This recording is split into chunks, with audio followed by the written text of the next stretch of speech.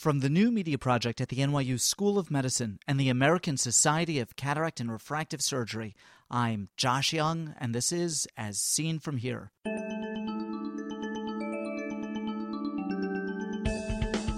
On today's podcast, Post-Cataract CME. There was an increased risk of CME in patients who had a retinal vein occlusion and also people who were on a prostaglandin preoperatively, and then also in patients who had an intraoperative complication. First, this. The Accreditation Council for Continuing Medical Education requires a financial interest disclosure before any CME activity. Dr. Henderson declares no real or apparent conflicts of interest. No single department of ophthalmology has the best lecturers in every field. Open Ophthalmology is a meta school in which lecturers from different departments have access to ophthalmology residents everywhere. I've seeded this marketplace of ideas with my own course on clinical optics. Who's your department's best lecturer? Let me know and come visit us at openophthalmology.com. Open Ophthalmology. Let 100 flowers bloom. The cataract extraction took you 15 minutes. Post-op day 1, the eye was white and quiet, devoid of corneal edema, but the patient stubbornly refuses to see well. You assure her that the vision will improve with time, but if the etiology is cystoid macular edema, she may be in for quite a wait. How long? Bonnie Henderson knows. She's the author of a new study on post-cataract CME, and I'm happy to have her as my guest today. Bonnie, welcome to A Scene From Here. Let me ask you, what's the difference between clinical CME and angiographic CME? So angiographic CME is where you see macular edema on an angiogram, but it doesn't necessarily, it's not necessarily connected to any visual loss. Versus clinical CME, there's actually some visual loss along with some angiographic evidence of macular edema. How common are the two, Bonnie? The angiographic CME is much more common. So the reports range anywhere from 3 to 5%, all the way up to even 70% in some reports. And clinical CME is a lot less frequent, and you see reports stating roughly 1 to 2% of cases have clinical CME. Cases after cataract surgery. Cases after cataract surgery, exactly. And what is the presumed etiology here? So people think that there is some leakage of the blood vessels, the perifoveal capillaries in the retina due to inflammatory mediators that cause leaking of exudate into the retinal area, causing the edema. Prior to this study, what factors were understood to be associated with post-cataract CME? Well, a lot of reports have looked into what factors are related with CME, and most commonly people know of diabetes being associated with CME, as well as other inflammatory conditions such as uveitis is also really well known to be associated with CME. And then also if there's any intraoperative complications such as posterior capsular tears or vitreous loss, and those events are related to increased incidence of cystoid macular edema. Bonnie, what is a typical therapeutic regimen for CME? I know this is a little bit of a loaded question. Sure. It's controversial. I think no one really knows the right answer to that, and people treat CME very differently. So some people treat CME with just nonsteroidals, some people treat it with just steroids, and some people treat it with a combination of nonsteroidals and steroids. So if you look at different practices or different surgeons, people will treat it in a variety of different methods. Also, they will treat it for different lengths. So some people will treat it only for a few weeks, some people will treat it for months, some people will treat it for a lot longer. So it's somewhat controversial and debatable as to what is the exact regimen that should be followed. Bonnie, what is the natural history of CME if left untreated? Well, if left untreated, it seems that most cases will resolve spontaneously. So even if you didn't catch it, even if you didn't treat it, or the patient never returned for a follow-up examination, most of the cases will actually resolve. So that's the good part of CME. But the duration of the CME is very, very different, and that's one of the points in the paper, is that if you treat it differently, whether you treat it with steroids alone or nonsteroidals alone or combine them or if you treat it with nothing at all, the duration is actually very, very different in those types of groups. Bonnie, what was the purpose of this study? So the purpose of the study was to look at all the different factors. Since there are so many different factors that could potentially cause CME, we wanted to look at all the different factors all together. We also wanted to look at how long does CME last, and if we treat it in different manners, does that affect the length of CME? Can I get you to describe the design of this study? Okay, so the design of this study, it's a retrospective study, and to do this study, we used our big database that I started with Sandy Kramers, and she's the co-principal investigator on the database. It's called OASIS, and what it does is it records all the patient factors in any cataract surgery that's done by a resident in the comprehensive service at Massachusetts Eye and Ear Infirmary. So what we do prospectively is record all the patient data from their pre-op information, the intra-op information, and all their post-op visit follow-up. So we try to document everything about that course of cataract surgery. So what we did was retrospectively look at all the data from 2001 up until 2006 when we stopped the study to look at all the patients who developed cystoid macular edema. And from those cases, then we analyzed all the different factors that we could think of that could potentially be involved with cystoid macular edema. So we looked at things like age as well as the density of the cataract as well as other systemic diseases, obviously things like diabetes, hypertension, history of other ocular disease like glaucoma or uveitis or retinal disease. And that way we have a much broader collection of what different factors may be involved with increased risk of developing CME. And then on top of that, we looked at all the intraoperative data. So if they had an intraoperative complication such as a posterior capsular tear, we also looked at different elements of how long did the case take? Did they use more BSS in their case? Did their phaco time, was it much longer than the other cases? And then postoperatively, we were able to track their postoperative vision, their refraction, if they developed CME, when did they develop it, and how long did it take to resolve. How did you establish the diagnosis of CME for these patients? So this was a study looking at clinical CME and non-angiographic CME. So we diagnosed the CME based on, number one, a decrease in visual acuity, and followed up with either an OCT, a fluorescein angiogram, or confirmation by a retina specialist. So the first element that we found was that the patient had returned and had worse than expected visual acuity. So, for instance, if they did not have macular pathology or any other reason why they should not have 20/20 vision, and they were less than 20/20, and even with the best corrective refraction, they were still less than 20/20, then those patients would have gone on to have further testing, such as an OCT or an angiogram, and those test results revealed that there was macular edema. Bonnie, what were your findings? What were your results? Sure. So when we looked at the number of cases, we looked at 1,659 cases in the database, and of those, about, I believe, 39 patients developed clinical significant CME. So overall, the rate was about 2.35, which is quite average for all the reports of CME that you see in the literature. Now, keep in mind, all of these cases are resident-performed cases. So even though one of the criticisms would be, well, that may be different than surgery performed by an attending, one of the nice things about looking at resident-performed surgery is that usually the resident-performed surgery takes a lot longer than a typical attending performed surgery just because they are learning.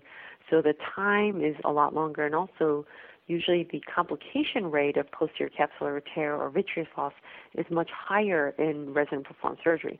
So those actually increase the possibility of finding cases of CME. So I think that it actually increases our yield, which was better for the study. And so when you look at all of the cases of CME, then we analyzed in a multifactorial regression all the factors that we already discussed, and we found that there was an increased risk of CME in patients who had a retinal vein occlusion, and also people who were on a prostaglandin preoperatively, and then also in patients who had an intraoperative complication. So some of those were already known, such as intraoperative complication. We knew that there was an increased risk of CME, as well as patients who were on prostaglandin analogs prior to surgery, but the retinal vein occlusion had never been reported previously. So that was something interesting that we found, that it struck out in the results that this definitely increases the risk of CME. Did you break out the total population into subgroups, like patients with diabetes? We did. That's an excellent point. We ran the analysis in two ways. The first, we actually didn't exclude any diabetics at all. So we took all the patients and analyzed it the same with all the different factors. And one of the problems that we had was, it's very difficult to determine postoperatively whether that macular edema was cystoid macular edema or was it clinically significant macular edema due to diabetes. And oftentimes on an angiogram, if you just have macular edema, it is difficult even for a retina specialist to know exactly, what was the etiology of that edema. So in order to be a lot more accurate about the incidence of CME, we decided to run a subset analysis and exclude all the patients with diabetes or intraoperative complications to see if there actually was a relationship with factors such as retinal vein occlusions or preoperative prostaglandin use that increase the risk of CME. And when we did that, we still found that those results held. And therefore, even when we pulled out the subset without the diabetics, the patients with a history of retinal vein occlusions and prostaglandin use still had an increased risk of developing CME that was significant. Were all of the patients treated with the same regimen? No. So this is a retrospective study, so we looked at all the patients who had developed CME to look at how they were treated, and there were 4 groups. The first group was a group that was only treated with steroids. The second was only treated with nonsteroidals. The third was treated with both steroids and nonsteroidals. And then the fourth, there were some patients who weren't treated at all with any topical drops at all. And when we looked at the different groups, the duration of CME varied amongst the 4 groups. And the significant finding was, somewhat obvious and common sense, that the treatment group that had no treatment took the longest to resolve their CME. So they took on average, I believe, something like 249 days to resolve their CME versus if you look at the group that were treated with the nonsteroidals and the steroids, they had a much shorter mean resolution time of approximately 80 days or 82 days. So it was a significantly shorter time when they are treated. How do your findings compare with those of prior studies? So the prior studies, for instance, the one by Jeff Heyer, looked at steroids and ketorolac, another nonsteroidal, and they also concluded that if you use the two together, that it does benefit the patient and their CME does resolve. I don't think any other study really looked at different manners of treatment prospectively to see if the treatment arms would yield a different resolution time. It's so hard to have a prospective study on CME with large enough numbers because, as you know, the incidence rate is so low that it's very similar to studying endophthalmitis. It's just very hard to do a good prospective study. Fortunately, it's not as devastating usually, and the incidence rate is a little bit higher than endophthalmitis, but it still is very hard to study. In your program or in your private practice now, are diabetics routinely treated differently from non-diabetics after cataract extraction? They are. So both in the program at Mass Eye Near and also currently now, they are treated differently.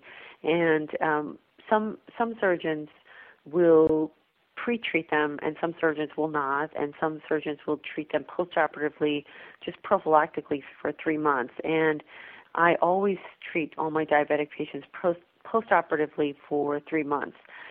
Currently, I don't pre-treat unless they have developed CME in the other eye or unless they have other risk factors. For instance, if they have a history of a retinal vein occlusion, if I know that their diabetes is not well controlled, they have a lot of diabetic retinopathy, diabetic macular edema to begin with, then I will pre-treat them. But if they're a diabetic without any retinopathy at all, I usually don't pre-treat them.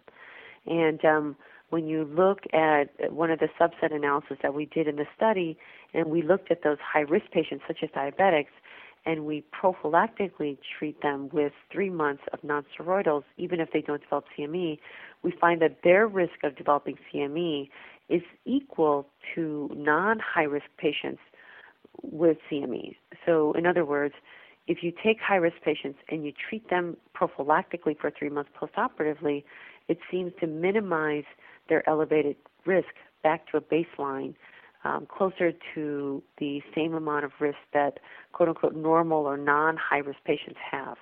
Although the NSAID plus steroid combination therapy did not yield improved visual acuity over the study period, this therapy did shorten the duration of the CME. Can I get you to talk about that?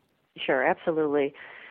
You're right in that when you look over the course of time in the study, the best corrected visual acuity of all the groups, no matter whether they were treated or not treated or how they were treated, there was no significant difference in their final best corrected visual acuity. So that goes back to our prior point that oftentimes CME will resolve. So that's great for patients. So in the future, no matter how you're treated, hopefully eventually they will end up with good vision. However, when you look at the different groups, they do have different resolution times. So although you can say it doesn't matter how you treat them because they'll eventually end up okay, most people would much rather have better vision sooner. And so when you look at the different groups, the group that had the shortest resolution time was the group that was treated with both nonsteroidals and steroids. And so they tended to heal faster and recover faster than those that were not treated with anything. So, and the difference is quite large. It's a matter of 80 days or so compared to 250 days. So the 250 days is a long time not to have good vision. So I think a study like this shows that it is very beneficial for patients to be treated with nonsteroidals and steroids. Having learned what you've learned from this study, what do you do in your own practice now? So what I do is all my patients, especially those with diabetes or intraoperative complications, or if they are on prostaglandins preoperatively, or if they have retinal diseases such as a epiretinal membrane or even macular degeneration, I will always postoperatively give them 3 months of nonsteroidal drops. If they are on prostaglandins prior to surgery, I will switch them to a different glaucoma class of drugs. So I will change them a month before the surgery to something like brimonidine, so something that is not a prostaglandin analog. And then postoperatively, those patients, I will keep them off the prostaglandin at least for a month as well, just to prophylactically decrease their risk of developing cystoid macular edema. Now, for those patients whom you switch from a prostaglandin mediator 1 month prior to surgery, you don't then put them on, or perhaps you do put them on 3 months of nonsteroidals after surgery. That point just wasn't clear to me. Can I have you flesh that out? Sure. I actually do still treat them 3 months postoperatively, even if I've switched them off the prostaglandin prior to surgery. And no one really knows how long you should be off that prostaglandin. I think that's always another good question is how long is enough time before the surgery to switch them? So is a week long enough? Does it have to be a month? Is it a month long enough? No one really knows the answer to that. So I think some good studies need to be done to look at how long someone should be off prostaglandins to minimize their risk of CME. Bonnie Henderson, thank you so much. Thanks so much. Bonnie Henderson is Assistant Clinical Professor of Ophthalmology at the Massachusetts Eye and Ear Infirmary at the Harvard Medical School in Boston, Massachusetts. Her paper, Clinical Pseudophakic Cystoid Macular Edema, Risk Factors for Development and Duration After Treatment, appears in the September 2007 issue of the Journal of Cataract and Refractive Surgery.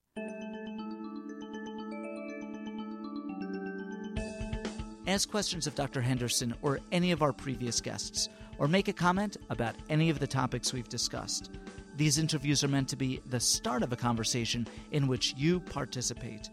Call our listener response lines. In the United States, dial area code 646 808-0231. In the United Kingdom, dial 020-7558-8275 or Skype JYoungMD. Those numbers can be found on our website as seenfromhere.com. As Seen From Here is a production of the new media project of the NYU School of Medicine and the American Society of Cataract and Refractive Surgery. Be a part of the next podcast. I'm Josh Young.